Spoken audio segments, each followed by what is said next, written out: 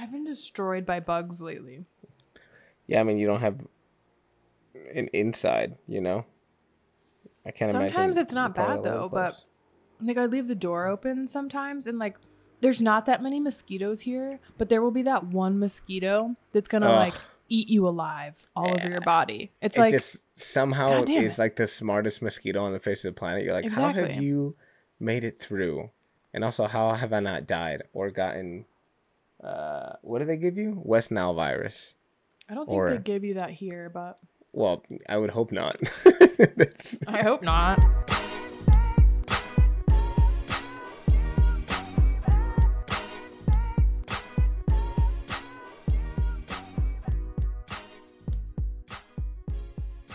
Hello and welcome back to the Health Unfiltered podcast. My name is Dr. Rowboat, and I am here with one of my favorite hosts, Miss Brookie. How are you doing, Miss Brookie? Hello, I'm doing great. How about that Dr. Rowboat entrance? That's just how it is from now on. That's it. Yeah. I haven't paid off my student loans. I probably never will, but it's still on the paper, So I've got those payments on pause. Yeah. We have no interest happening. Thanks, Uncle Sam. No, a lot of my stuff was unfortunately private, so that sucks. But hey, yeah. You can say doctor while you're drowning in debt. So exactly. Perspective, I could have blown $100K on something else that was not worthwhile, and instead did that, which is also not worthwhile. But yeah, Nicole is not with us today. She's busy with client calls because she's crushing it. I think that we released an episode beginning of the year, gave ourselves a nice little vacation because we're all going through some like really great changes. I don't want to speak for Nicole, but I accepted a job with a Major League Baseball team, and it still allows me to do this stuff and the stuff that I have built up. So that's really exciting. Brooke, I mean, your life has changed a lot. Let's hear about that. I officially moved to Costa Rica. My visa is still in process, but this is my home for the next 18-ish months unless I do something ridiculous to get kicked out of the country. Well, maybe. I might. Yeah, like I feel like we've all had big life changes. It's not just like, oh, I got a dog. It's like we're moving, we're starting new jobs, we're like embarking on careers and becoming doctors. Just you, but you know what I mean? It's a lot. Yeah, yeah. I know. Like we did have a chance to talk yesterday, all three of us, and like you moved there, I'm moving up to Baltimore, and we're like thinking about buying a house and stuff within the next year or two, and it's just crazy. Life is coming like really, really fast, and it's exciting. It's exciting, but that's all we had to pause for a couple weeks so that we got to reset, get a little more settled, and come up with a game plan. So, but we're back now, and we're here to dish up some truth and some hard truths, I guess. Also, the whirring in the back, it's my laptop screaming for life. I think it's time to let old girl go, but I just don't want to do it. You got to get that first Major League Baseball check. Yeah. And then upgrade the old girl. You would think it was, wish it was a little higher, but it's all good. It is all good. I'm excited for my position. I know I'll be able to talk about it once I'm kind of more settled in, which will be exciting as well. But how do we do this? It's been a while, huh? Well, to start off, I know that you are off in the jungle. Are you drinking anything jungle related? Wait, I got to pull it on screen because I love your reactions. Oh my God, it's the straight coconut. It's just with a straw coconut. in it. Amazing. Just stick a straw in a coconut, and I have one every day because electrolytes and hydration are key. Yeah. It's summer here. It's like very dry. It's not raining a lot. Very hot. So I always do a coconut a day. It's like the new an apple a day keeps the doctor away. A coconut a day keeps the doctor away. It's freaking delicious. Like I bet. Like when we were in Hawaii, we tried to find one on the last day, and all the vendors were out, and I was like, "Damn it! Where's my fresh coconut?" But it's fine. I had dragon fruit, which was even better. So yum. Who knows? I myself have a what is this? Lemon ginger tea with some honey in it. I just got bored with water, and I'm it's the work day still. Again, I have to be an adult now, so I can just drink at noon anymore, which is pretty sad when I think about it. Maybe I'll have that freedom again in the future or something, but I'm a high performance male now, and I have to be able to have all my wits about me. So just tea and water for me. But I'm excited. We talked about like having mocktails and fun mocktails and really flavory stuff. So I'm hoping that we kind of start to, well, once I'm moved and settled, I want to have like a cabinet full of things to make fake drinks with for the podcast, and then real drinks with for sad days, For sad days. I don't think on 73 episodes I've ever seen you drink tea. So yeah, I don't normally drink tea.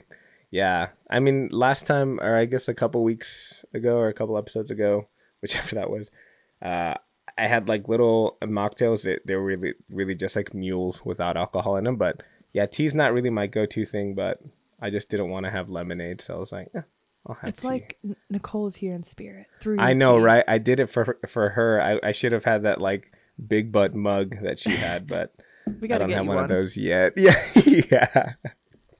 Oh man. So we do have a question of the week coming from Brooke. I mean, not from Brooke, but it got DM'd to her. So keep those questions coming. We do read them all. So for Brooke, what do you wish dietetic students learn more about during their education? I know this is something pretty near and dear to your heart as well, because think about like all the learning and stuff, growth that you've had over the past, like you've been out of school, 40 years now. And so God. Like thinking about all everything you've learned. I mean, honestly, I could probably write a dissertation on this, but what's weird about dietetics, relax, not to say it's easy or anything, but I really, in school, we learn a lot about disease states and how to respond to disease states in the hospital setting. And we also learn a lot about community nutrition, like WIC and SNAP and different programs like that. We don't learn about functional nutrition and using food as medicine at all.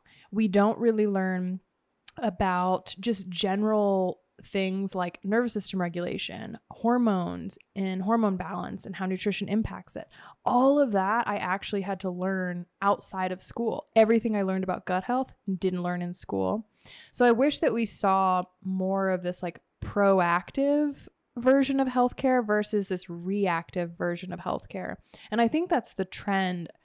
At least I feel like we're moving, where people like really care about their health and they don't want to get sick and have to go get like an IV of, food from a dietitian because they're sick in the hospital. But that's really a lot of what we learn. And we do these calculations, for like tube feeds, which is beneficial if that's what you're going to do. But I think the education for dietetic students is really lacking when it comes to a holistic picture of health and being more a preventative based model of how do we help people be super freaking healthy before it becomes a disease state. So that's kind of my summary of what I wish people learned a lot more about in school. Yeah, we've had these conversations a lot. I know all three of us, but definitely you and me, about how I think it's tough, right? Because you're trying to learn so much in 4 years, which when you think about like learning the scope of any sort of subject, like it's not a long time, right? Because you can learn pathways, you can learn all the stuff that you learned already, and then add on top of that gut health, nutrition, like the other things that food can do. And it's a lot to ask for like a professor from a college and for a student, right? I mean, think about also how stressed you were as a student already, and then be like, okay, here's 6 more classes that you'll also have to learn in those last 2 years. And you're like, what the fuck? And so some of it is also probably that like you could learn those and may never use it again. But the same could be said for about how you don't work in a hospital setting, so you may never, use that stuff again. But I agree I think that's the direction it's heading in, is kind of encompassing more of what like holistic health is. And that's probably because the need is showing itself outside of like insurance. Like the real world is now being like, oh, we need to focus on this a little more. So more of a need for sure. Yeah. I hope to see it change. I mean, I get why they do it, because we have standardized board testing and credentialing. So it's like everyone in the whole country receives the same education, jumps through the same hoops so that we can become a registered dietitian. So, I mean, like, I get why they do it, but I would like to see our standard level of education that we get revamped, because we're still kind of stuck in like this old school my plate model. Like, we could do some work for sure. Yeah, I agree with that. Well, something to think about, I guess, if you are the student listening or someone who's thinking about it, like, start to learn that stuff on your own, on your downtime, and then you come out ahead of everyone else. So, be that person. For sure. All right. So in today's episode, we're going to talk about the simple but not so simple questions of how do I start balancing how I train? What do I eat? How does that change when I train? We're going to try to unpack all this in this episode so that you can go about training with confidence and fueling yourself with confidence. And I think it's really important because, it's February, right, when this comes out, and today. This is the point where, like, a lot of people who have set those, like, New Year's resolutions are like, it's been 4 weeks, I'm out, right? We don't push that, but if you ever needed some sort of reinforcement of whether things you are doing correct or not, this is going to be a good episode for that. As well, it's always good to hear refreshers of like what the basics are, things that are consistently shown to work, things that we know are pretty right, so that, you're not just getting lost in the weeds and being like, oh, well, somehow I had a good diet or eating plan or whatever, and now I'm not eating butter, and now I'm not eating carbs. And it's like, where did I get lost along the way? So I want to kind of unpack all that. I think when it comes to weight loss is how people view fitness first. And then they kind of, as they start to lose weight, are like, oh, there's so many other things that like nutrition and exercise can give me. But it's always the first question is, how does someone know how much to eat? Yeah, there's like a million different methods and math formulas to like dial this in to the calorie and like to your macros down to the gram. And for some people that's appropriate, right? Like I have some special forces athletes who that is what they need and they make a lot of space to do those things in their life. But for most people, that's not realistic, right? Like I'm thinking of like the busy new dad who is active and is military, is training all the time, but it's not realistic for him to like weigh and measure food.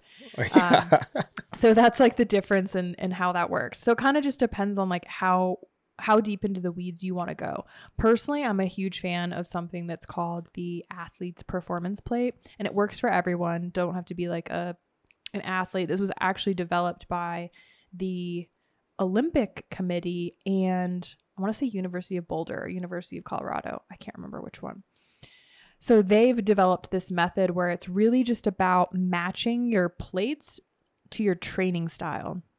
And by doing this, you can actually have like, so here, I'll give you an example. If you have a light training day or a rest day, 1/4 of your plate is protein, 1/4 of your plate is carbohydrates, 1/2 of your plate is fruits and veggies. So that's going to be less calories, less carbohydrates, right? Because you don't need that many.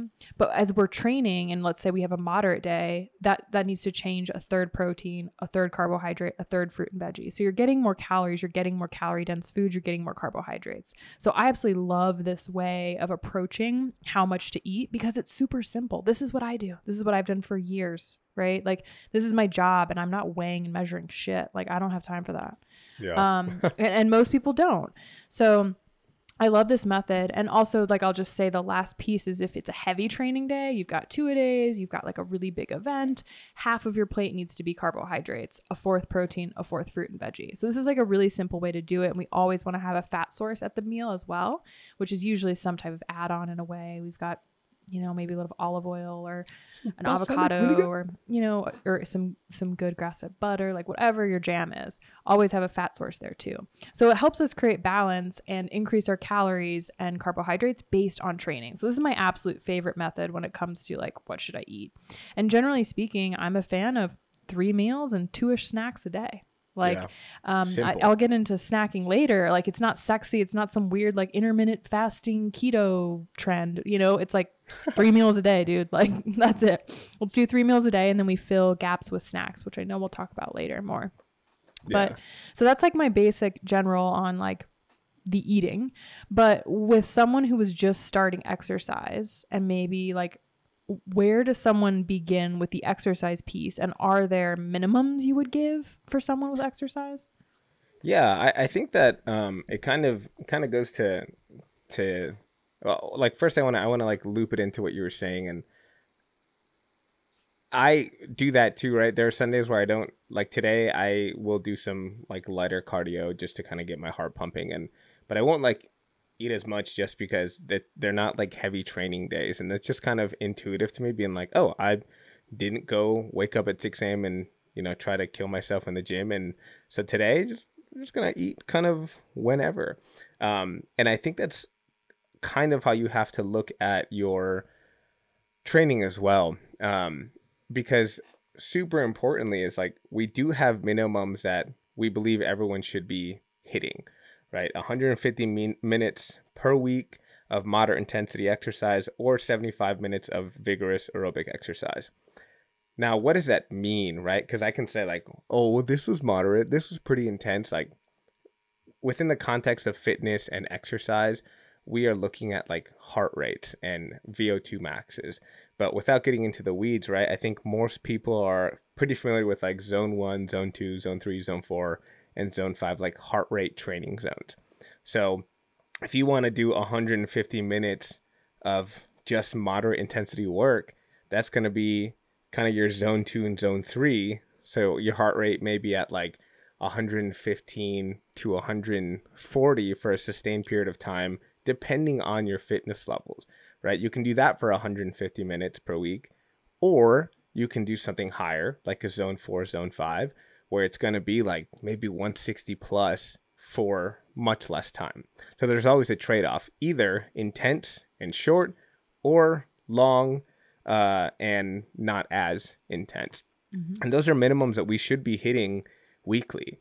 And 150 minutes sounds pretty daunting, because it's like, wow, that's like 2.5 hours, right? But you have 7 days, right? And if you really just have 5 days, let's say you take 2 days completely off, that's 20 minutes a day. Like, it's not a lot, really. 24, 25. Yeah. And how can you do that? It's like, well, let me go have like a walk in between the day, or like, oh, I have 5 minutes right now, let me just do like a quick circuit, whether it's just like a little Tabata, a little hit. There are a lot of ways that you can get like these minimums just by kind of running up and down the stairs and getting your heart rate jacked up, and you're like, oh man, like I'm breathing heavy. That's something that I probably should be doing a couple times a week. Now, importantly though, you can also get that same stimulus with resistance training. So if you are someone that's like, straight up, I don't like cardio and blah, blah, blah, I'm going to say it's good for your heart. You should probably try and get some, right? Like, it overall makes us better for our sexual health, mental health, physical health. But fine, you don't want to do any, then you should structure your resistance training to be more cardio based, or at least like some parts of it.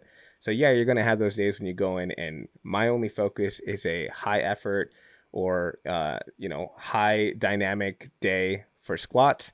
Fine. You do that. You take your 3 to 4 minutes between each set. It's not going to be really metabolically stimulating, but then the accessory work where you're like, okay, I still have 4 to 6 exercises I'm going to do after this. Those I'm going to treat more as cardio. So my rest times are going to be a little lower. My intensity is going to be a little higher, just from like the heart rate perspective, right? You may be leaving some volume on the table, which we'll talk about a little later. But at least you're getting like a double stimulus of my heart rate is jacked up and I'm lifting weights. I'm getting like the biggest bang for my buck. And I think that that's something that is very easy to do, right? Because you can kind of spread it out over the week. No one is saying you have to train 7 days a week for 2 hours a day, or even 3 days a week for 2 hours a day, right?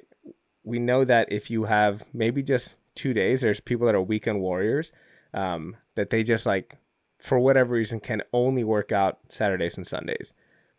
we're going to try to find a way to make that better. But if how you're starting is just Saturday and Sunday, then do what you need to do on those days and then coast the rest of the week, or at least use that energy to do life. Because one thing that's super important is that we are basing the training around your life and not vice versa.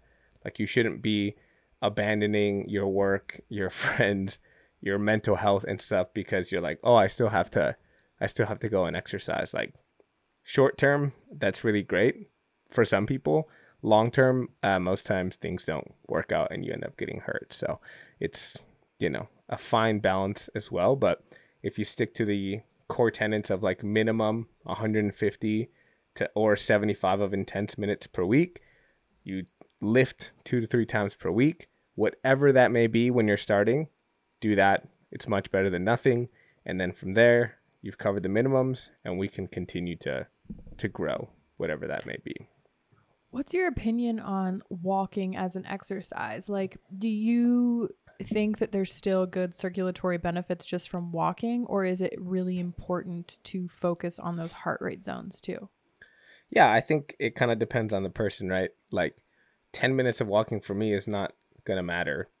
10 minutes of walking for someone who doesn't leave their house and gets 400 steps a day because they work on their computer, it's going to be a lot, because that's going to give you an additional 1,500 to 2,500 steps, which is just more movement, right?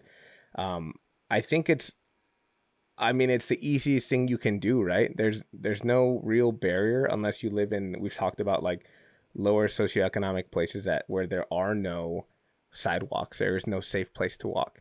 But for a lot of people, the easiest thing to do is to get up and walk for 10 minutes.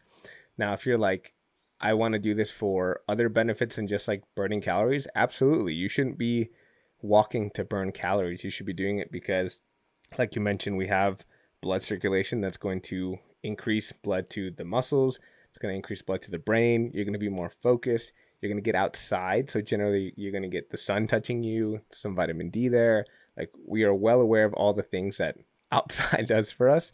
So I will never tell someone like right off the bat that like walking is not exercise. Now, is it very stimulating cardio? For most people, no.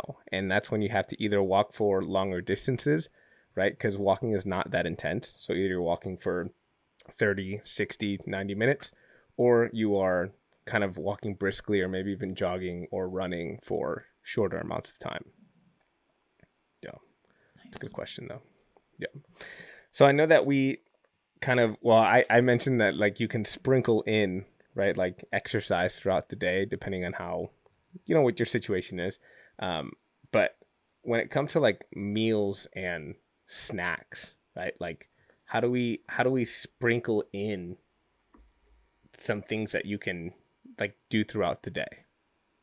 Yes. Huge fan of snacks. I feel like snacks got demonized in this like diet culture weird, like trendy thing, but snacks are the best. Uh-huh. So really, like, I think of this as we're looking at someone's day, and the 3 points of time that I'm always asking about are, when do you wake up? When do you work out? When do you go to sleep? Because that's really going to determine how we think about the framework of meals and snacks and how many you would need to support your goals. And so I like to encourage people to eat within 60 minutes of waking. That's usually when we're trying to get, that 60-minute mark. Our cortisol is at its highest. That's when we're reaching its peak. We should feel energized, alert, awake, focused, ready for the day. And food actually supports circadian rhythm. So we can use food to kind of support the whole system, which is pretty cool. So having a great balanced breakfast, definitely protein rich, will be really important there. And then you're anchoring things from there. Generally speaking, I recommend someone eats every 3 to 4 hours to support blood sugar balance and healthy hormones. This will vary a little bit, person to person, and these are just general rules, but, also really supports the nervous system. I think, through the work I do, I've become like, nervous system is like my thing, like, because so many people have nervous system dysregulation and are really stressed in this time. So all of that supports hormones, blood sugar, nervous system. Huge fan. It also supports training. It supports making sure that we've got what we need. So then you kind of just need to set those other times. And you want to cut off food, generally speaking. I recommend 3 to 4 hours before bed, but sometimes there's exceptions. I have a client who's got like the fastest metabolism ever who will wake up hungry if we give him that much time. So it's important to have a bedtime snack or something. So this is where there's a lot of like benefits of having someone walk through it individually. But generally speaking, 3 to 4 hours before bed, I would cut it off and focus on, I'm going to get to sleep. Same thing. It's supporting circadian rhythm. Food is like stimulating in the sense that it triggers our body to be awake. So we want to like separate that, make sure we're not giving ourselves heartburn or indigestion. And so then you have to think about all the time in between. So if you have a really long day, you might need more than one snack, because a snack is our stopgap in between meals. So where I need to get nutrition, it's been 3 to 4 hours, I need to support healthy blood sugar regulation. That's where you would stick a snack. And so that'll look different depending on your schedule, really. Yeah, I've been munching on some cheese sticks lately. Cheese sticks and like an apple every now and then. I just love who doesn't love cheese? You just eat a cheese stick and it's good to go. Yeah, I think that you made a good point that like there's stopgaps, right? Like I sometimes I really hate when we think about like humans as machines, but like we are, right? If you are driving all day, you eventually need like to stop for gas, right? And so those are going to be your big meals, but sometimes you're like, oh, it's not running too well, let me pull over and check, and I may need some more gas, I may need some more oil, whatever. And it's good to kind of, like you said, continuously keep you going. Now, I know you said it's also individual, right? Because me, I wake up hungry, I got to eat before I lift something, right? Otherwise I just kind of feel weird, and the caffeine smacks me in the face if I don't have anything in my system, right? I'm just like, God, I am so hyped up for the whole day. I get all sorts of fidgety, and it's because like I metabolize caffeine, like I'm a high responder to it. So if I don't have something in the mornings, then I'm just going to be fidgeting all day. And then at night too, like I can generally eat something like an hour before I go to sleep and it doesn't affect my sleep or anything. But if I have like a big meal, like we went to a Suns game this past week and we got in and out at 11 because it's just kind of how the day happened. And that next morning I was kind of tired, more tired than usual. Don't know if that's because it was late or because I had like a big fattier meal at the end of the day. Or if it was just because it was in and out, you know what I mean? Like, yeah. And so that can affect your sleep a little bit. And if you're consistently doing it, right, then that's when it becomes an issue. But by the next day, I was like, oh, this is fine. It's not a huge issue. I woke up, I had my poop, and then I was like, I'm ready to roll. Like my body is like very regulated. Yeah, I lost this baby weight that I had on me. Yeah, I never recommend like drinking caffeine without food, because like talking about like a hormonal roller coaster ride, like always have your caffeine with your breakfast or your wake up snack or pre-workout snack or whatever that looks like for your schedule, for sure. Yeah. And can you explain the cortisol spike a little more? I mean, I think that people have, and this is kind of getting into the weeds, but they have a bit of an understanding that like cortisol plays some role in stress, right? Whether it plays some role or is due to some role, like it's kind of debatable, but generally you wake up in the morning, you have a spike of cortisol, and then it's supposed to come back down, right? If you're not like eating and doing things regularly, how might that be affected? It's a really good question. Yeah, I guess cortisol kind of gets like demonized as like, oh, we don't want cortisol because it's just stress, and that's not how it works. Yeah. So we want to have this, like, it looks like a mountain peak, but it's really steep on one side in the morning, and we want this peak, and food helps to support and stimulate that. And then it kind of looks like this slow decline until bedtime. But if you're not eating correctly, if you're under a ton of stress, if it could be mental, physical, emotional, right? Like technically exercise is a stressor. It could be work, it could be your boss is an asshole, it could be a million things. And you're not eating or you're not fueling properly, that's also a stressor. So we can see the cortisol will actually stay higher. But then what happens is sometimes people do this for a really long period of time and you're not fueling yourself properly and you're not taking care of your body. And then it actually looks flatlined for some people on tests. So it kind of depends on like how long have you been engaging in those unhealthy behaviors and patterns. But the blood sugar dysregulation will impact and has kind of this relationship with cortisol too. So like if you're not eating balanced snacks and if you're not eating regularly, the body will still release the nutrition you need, but it's not going to be as graceful as if you would have just fed yourself. So sometimes it can lead to these highs and lows in blood sugar that will lead to like, I'm hangry, you know, like those kinds of things. There's a reason it happens. Yeah. Regardless of how well I eat, will just get hangry. So, you know, I think that's just because I'm a caveman. I'm a Neanderthal, like must eat. That's really That's it. fair. That's fair. Yeah. Oh man. Yeah. I think that kind of, you know, this is circling back to what we were talking about earlier about like eating supports your ability to train, right? We've talked about how like minimums are necessary. But the question I think after that is like, okay, I know what my basics of eating are now. I know that I should get like a minimum of, let's say, again, 150, 75 minutes. And I know now that I should be trying to eat 3 times a day with 2 snacks and just helping keep my energy levels up and all the stuff we talked about. Great. Now, how many times should I train throughout the week, right? Kind of seems to be like that next question that always comes, especially for people that are like, I'm here, I'm committed, I need to figure out like how to become a healthier, better version of myself.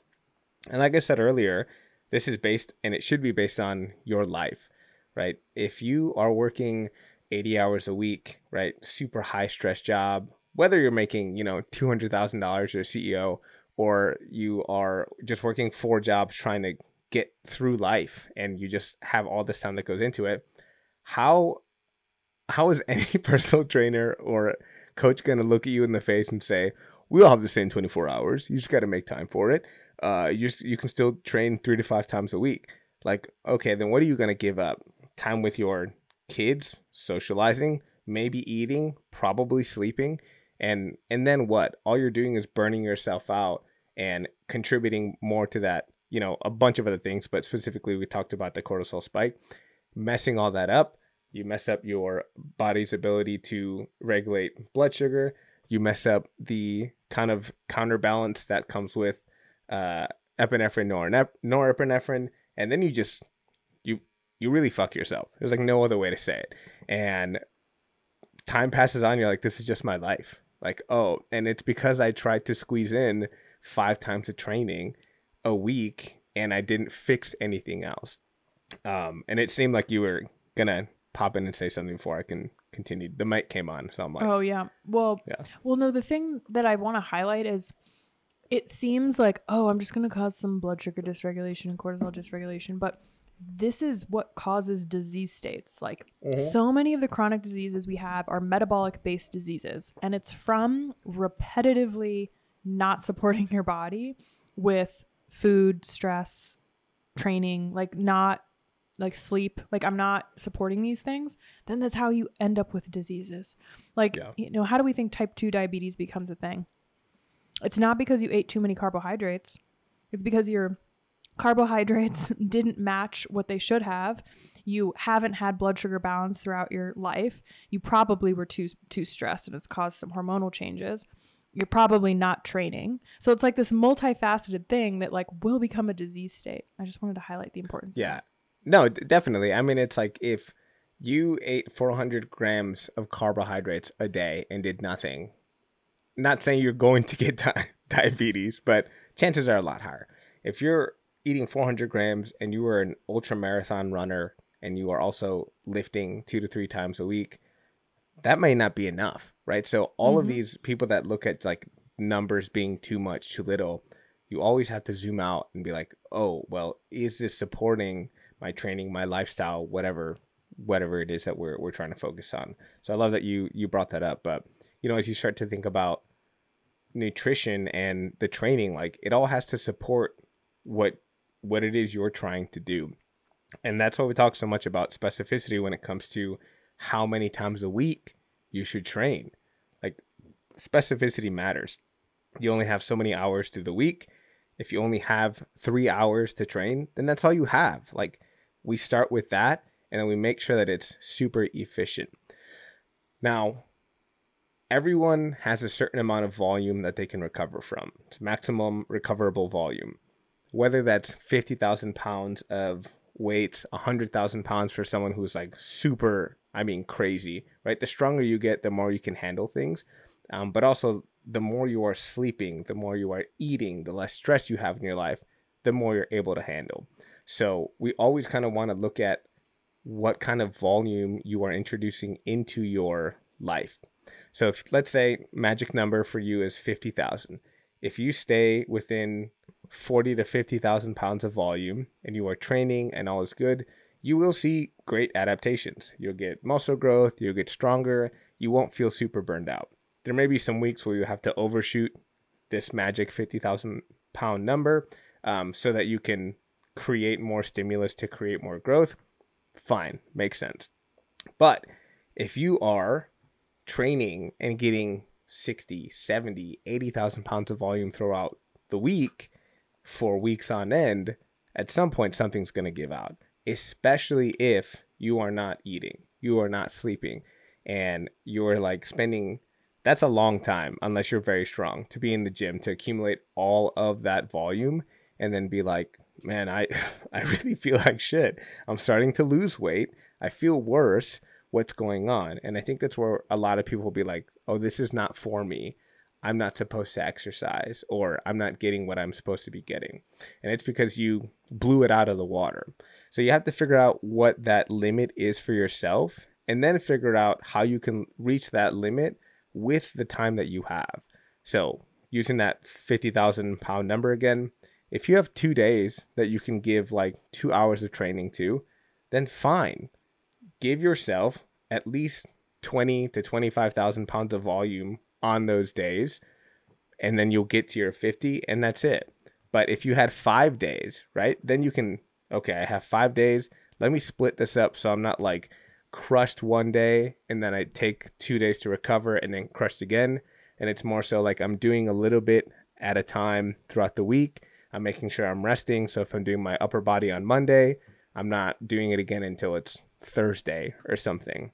There's a lot of ways that you can get like super lost in, you have to train 4 to 5 times a week because there's so many splits you can do. There's so many sets and reps. But at the end of the day, if you are lifting your upper body and your lower body 1 to 2 times a week with various sets, and you're not crushing yourself, then even that simple sentence can change a lot of your life and a lot of your health. And I didn't even get into specifics, right? It was just that 1 to 2 times a week, I'm lifting upper and lower, and I'm having fun with it, and that's it. And I think that so many people will start to look at these plans or programs and be like, well, this person used 5 to 6 times a week of training, and they're huge. It's like, okay, well, they also didn't start that way, most likely. And if they did, they had some special sports juices, most likely. And these people who make a living out of being jacked, beautiful, fed all the time, that's their life. Like, that's not your life. So you have to be really cognizant about where you're getting your information from, how it can fit into your life. And it's not just you being like, yeah, it's got to be 5 days a week or I'm SOL, right? So something to think about. I really love that point. That's why sometimes these are hard topics. Like, it seems like we're going to talk about how you should train and eat, but it's so hard because you can go down so many different rabbit holes of like, this is what's going to work for this person or this person. But I love the idea of like how you were talking about the minimums, like even just thinking about the minimums as like, this is my minimum effective dose. So if this is all I do, I'm getting benefit. And then it's like, okay, well, what makes the most sense for my schedule that I can build in and like build from there and like create something I'm really excited about. So I think that's like a great strategy. Yeah. I mean, from my own personal experience now, like, again, I just took on this job. I know with spring training, it's going to be 6 weeks of 12-hour days. do I have any intention of trying to build mass?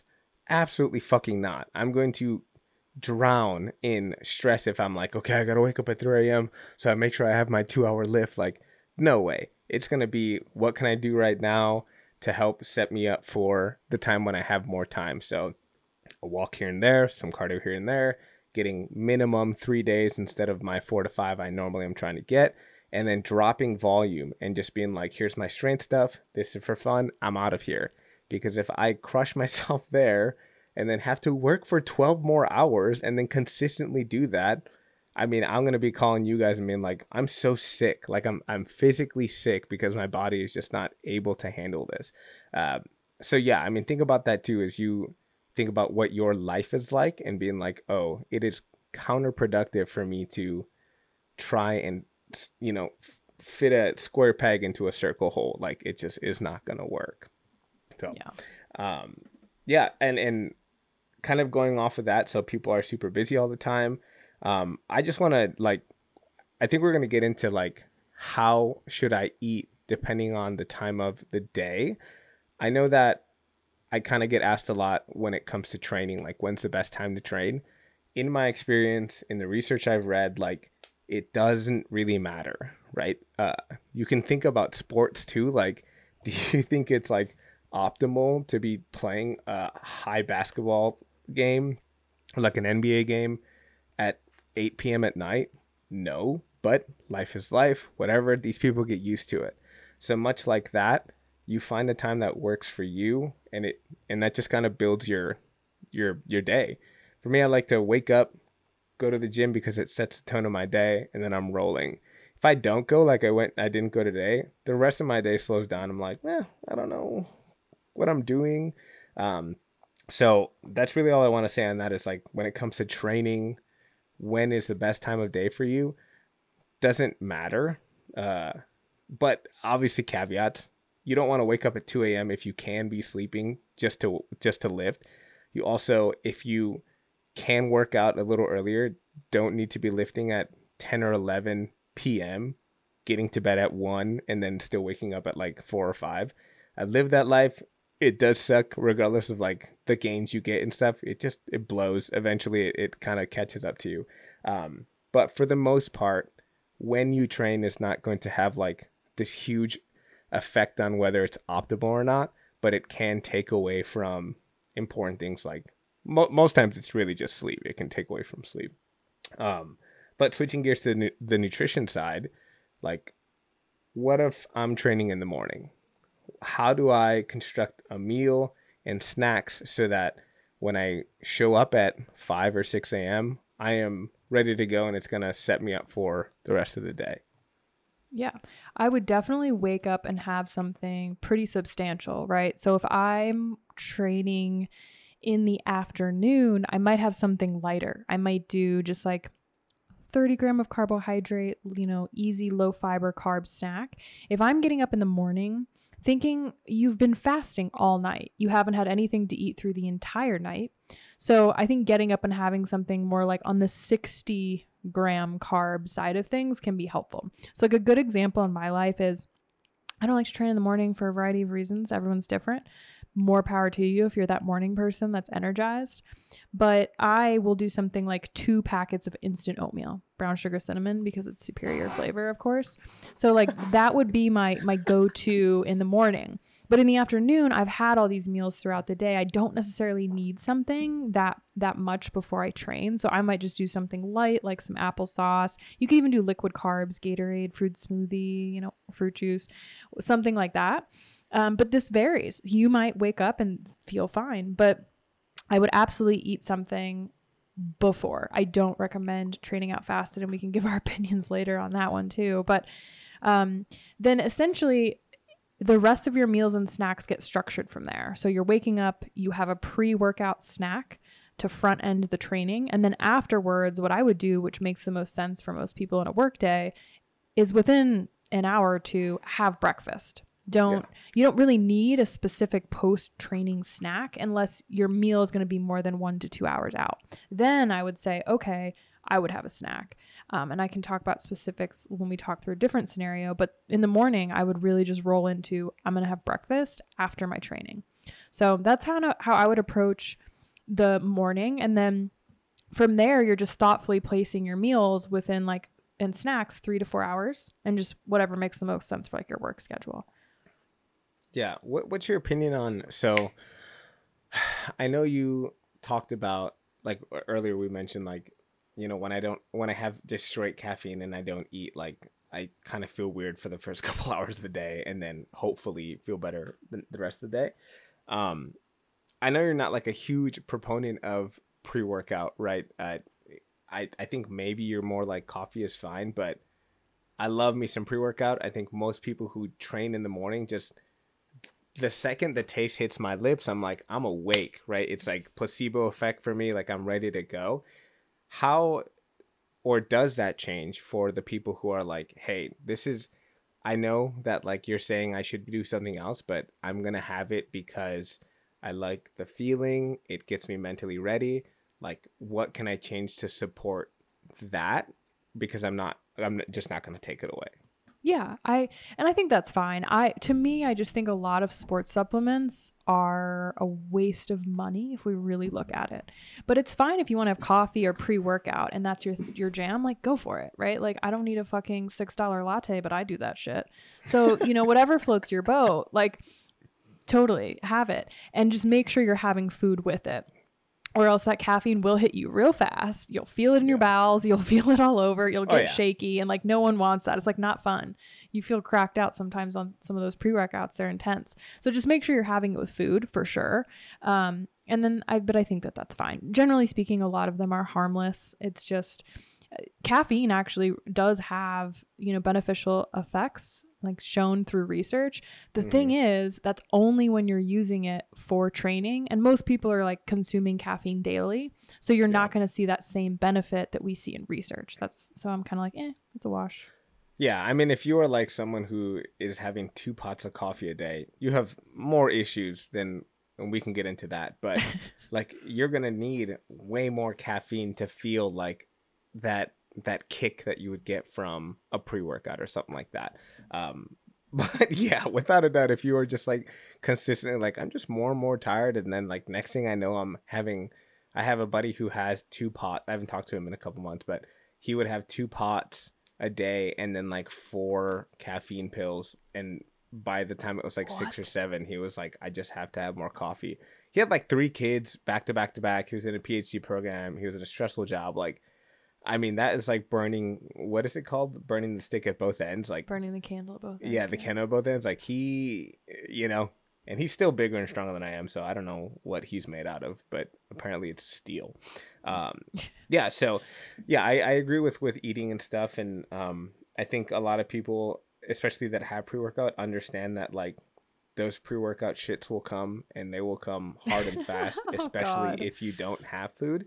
But you know, we've mentioned the morning, and you kind of mentioned like what happens in the afternoon where like you may have a lighter snack because you've already eaten. But can you get into that a little more? Yeah, so this would honestly be my favorite option if someone's schedule allows to do the afternoon, because then we know we're not interfering with sleep at the end of the day, and we don't just have to like roll out of bed and start cranking out workouts. But this depends on your schedule. Not everyone is an entrepreneur. Like I get that. You like making their own schedule. Right. But I love this because it gives us more time to catch up on the hydration and the food. So I would aim to have those balanced performance plates, right? Like we talked about earlier in this episode. If you have one of those 3 to 4 hours before training, and then just adding a small pre-workout snack ahead of time with 30 to 60 minutes beforehand to do 8 to 12 ounces of water. Do this in the morning too. You might need a little bit more water because again, you haven't consumed anything in a while. But 8 to 12 ounces of water and a small snack 30 to 60 minutes before. And so this could be just something light. Generally speaking, we say 30 to 60 grams of carb. This will depend on your metabolism, how well you tolerate food on your stomach, you know, male or female, like a lot of these different things change, but that's the range. And our goal is to look for low fiber carbohydrates that are low in fat and protein as well when we're placing it that close to training, because that'll be easier digested and absorbed. So this could be something as simple as like an Eggo freezer waffle. You know, like or you can Rice keep Krispie. it. Yeah, Rice Krispie. Like really, like whatever it is, those are examples of low fiber carbs that are low in fat and protein generally. The good stuff. So you can have fun with your pre-workout snack. Like if a Rice Krispie is your thing, go for it. If it's fruit, awesome. Whatever it is. I would say that if you have a longer workout, if you're someone who really is training for 60 plus minutes, then do try to get towards that 60 gram of carb. Like get closer to that high end. And then, you know, you obviously, usually, I think, hopefully, are sweating a little bit. It's healthy for you to sweat. If you're not sweating, that's a sign something's going on with your metabolism, thyroid, and detox pathways. And you should probably hit me up and we should fix that. But you should also add electrolytes into your hydration plan too, especially if you've got longer workouts. So just think that through. Maybe it is a fresh coconut. Highly recommend. Maybe it's a Noon tablet, you know, whatever works for you, but keep that in mind. Every day at 12, I fly to Costa Rica, get a coconut, and then I'm back. Like it has to be super fresh. Yeah. I think that's you know, super important to understand. So much of this is individual. Like I love having my Rice Krispie. Again, it's a placebo thing because I wake up, I taste that, I'm like, I'm good to go. But if I am going to do like a longer ride, especially because I don't really enjoy cardio, and for me, I'm like, oh, it's just monotonous, it's dreary. Like I may want to have something sweeter or something that's like, you know, I don't want to demonize food, but something that's a little bit more of like a cheat or sweeter, like a candy, because it's like, oh, this is my pre-treat of like, okay, you can have this thing and then you have to do that shitty thing you don't want to do. Or like I am going to be biking for 45 minutes to an hour and a half. Like then, yeah, you need to have that upper end, like you said, strictly for fueling purposes. Like for the gym, it's going to play a role for sure. You're going to notice that by the end, you're like, man, I don't really have as much energy as I did when I started, obviously. So now those things you put off at the end, maybe like your bicep curls, tricep extensions, the things that are just like accessory work, they don't get as much volume as they can be because you've gassed out by then. From a cycling or running perspective, you are dropping watts like it's nobody's business. Like you're like, ah, man, I'm like working hard. I know I am. My heart rate is still up, but my averages are much lower because your body knows you're like, okay, like we're running low. And I know that this isn't like a life or death scenario. So I'm just going to slow down, whether you want me to or not. And so if you are thinking about like, if you're training specifically for a race or for bodybuilding or just powerlifting, whatever it is, you want to give yourself the best chance to reach your goals. And if you are consistently towards the last half or quarter of your workouts putting in suboptimal effort or like sub efforts, then what does that mean? That like, okay, you've left a lot of gains and whatever on the table because you didn't have that extra half a banana, that extra Rice Krispies, like whatever it was. So yeah, it's important to like look at that for sure. Be like, we need this. Otherwise it makes things a lot harder. I do love that you stated that training in the afternoon doesn't interfere with like the waking up and the sleeping. But what if I have to train at night? How am I going to eat in a way that is going to help my training, but is also maybe not going to affect my sleep, right? Yeah. So it's similar to the afternoon, as in like you're anchoring all your meals and snacks to your wake up time, and we're kind of just preparing for the workout that comes later. I think what's the key here is, what are you going to do after? And you can do this, you can do a couple different things. So I'm going to talk through some client examples and the way they've done this. So you could make sure that you're having your dinner after, and that would be ideal. But right, like you said, sometimes a really big meal interferes with sleep. We, you know, generally speaking, we know that based on research and from anecdotal evidence. Gotta love that. So if you're not going to have a full meal, right? Like if you're not going to have a full meal and it really doesn't work because of your schedule, you have to at least prioritize carbs and protein. A lot of people think that a whey protein shake does the job. They're like, I had my protein shake, I had my cool shaker bottle, I'm good. No, you really need carbohydrates to help with the repair process. And so that's the key that I think a lot of people are missing. And There's a couple different ways to do this, but I generally found this works best for clients to do a 4 or 3-to-1 ratio of carbs to protein. Some people will say a 4-to-1 ratio of carbs and protein.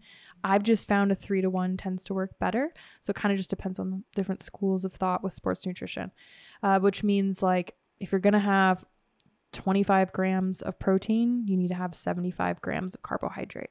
So that would probably be for like a larger male. Like I'm giving some general numbers there. So that's a pretty substantial snack.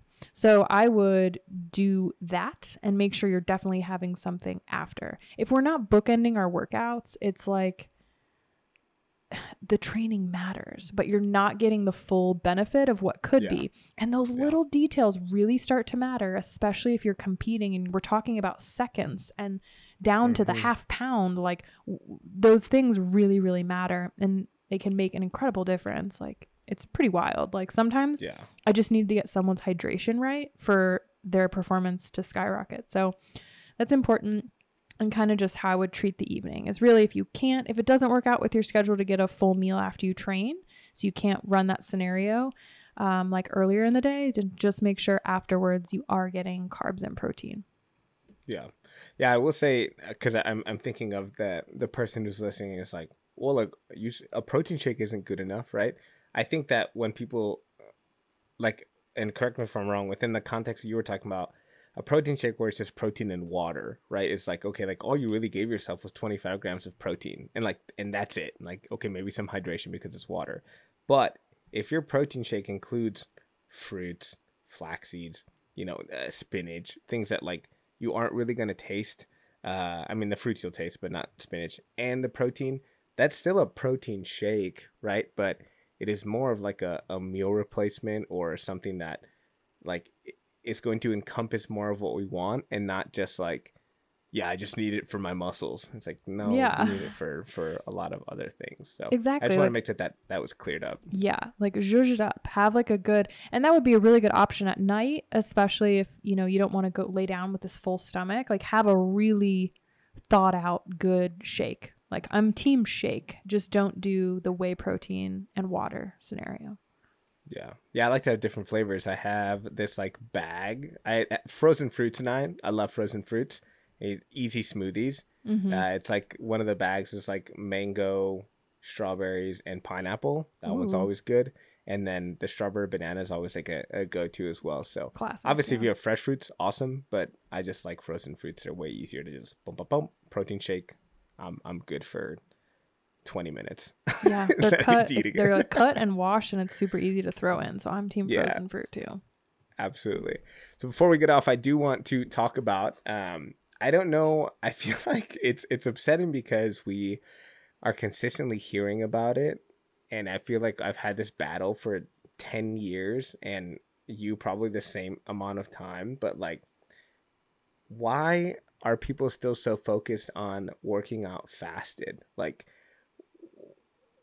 we just talked about like the reasons why you shouldn't do it. Why do people still want to do it? I honestly don't know. I think they think they're going to lose weight quicker and be leaner. I think that's the myth that's stuck in people's mind.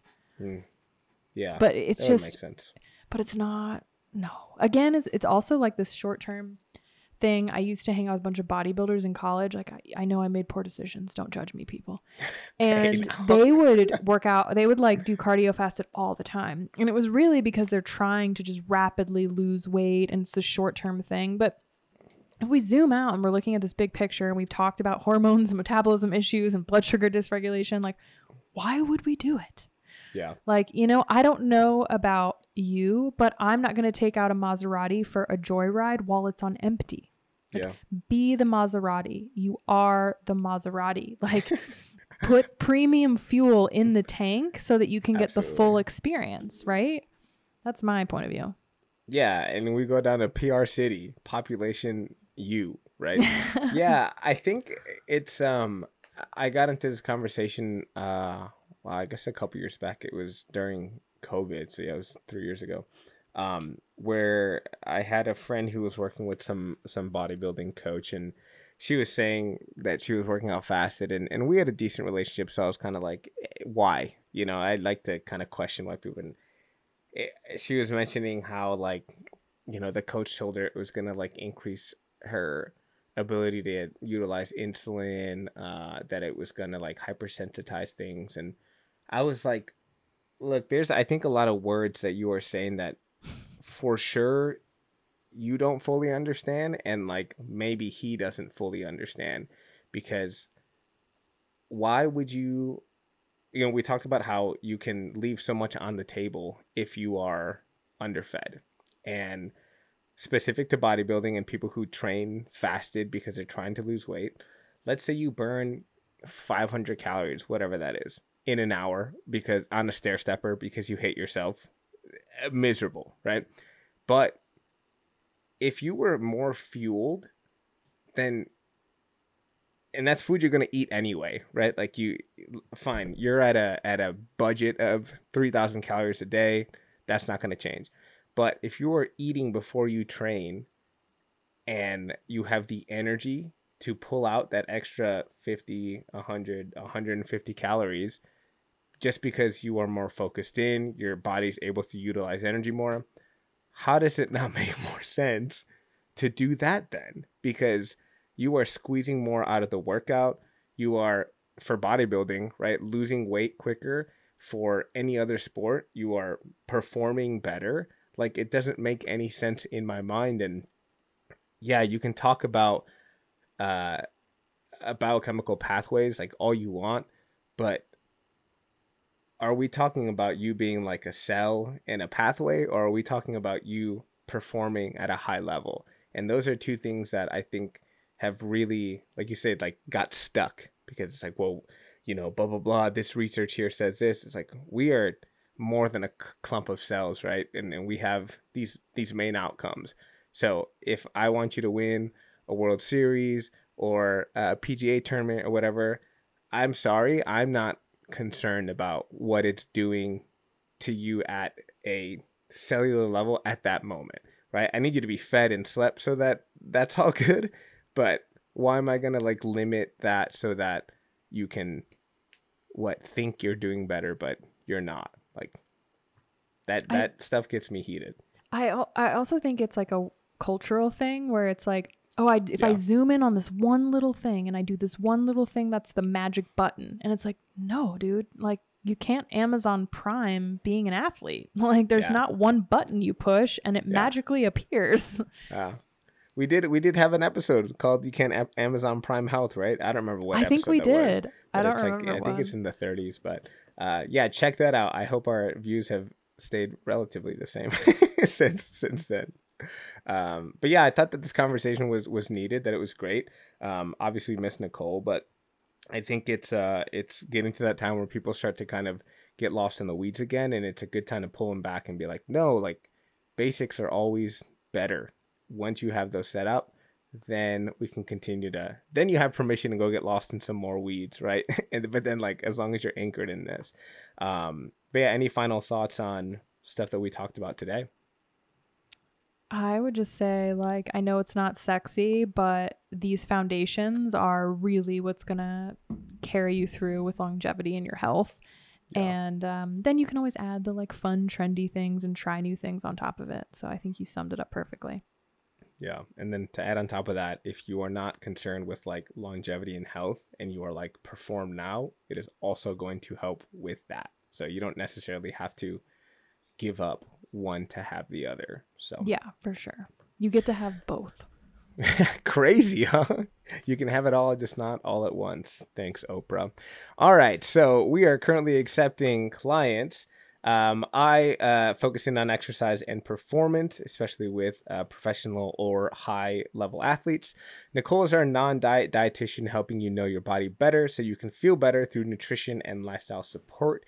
And Brooke and the West Nutrition Co team specialize in taking a holistic approach, in case you haven't noticed, to solving digestive and hormonal symptoms using specialized lab testing. I know she's also getting deep into some nervous system stuff as well.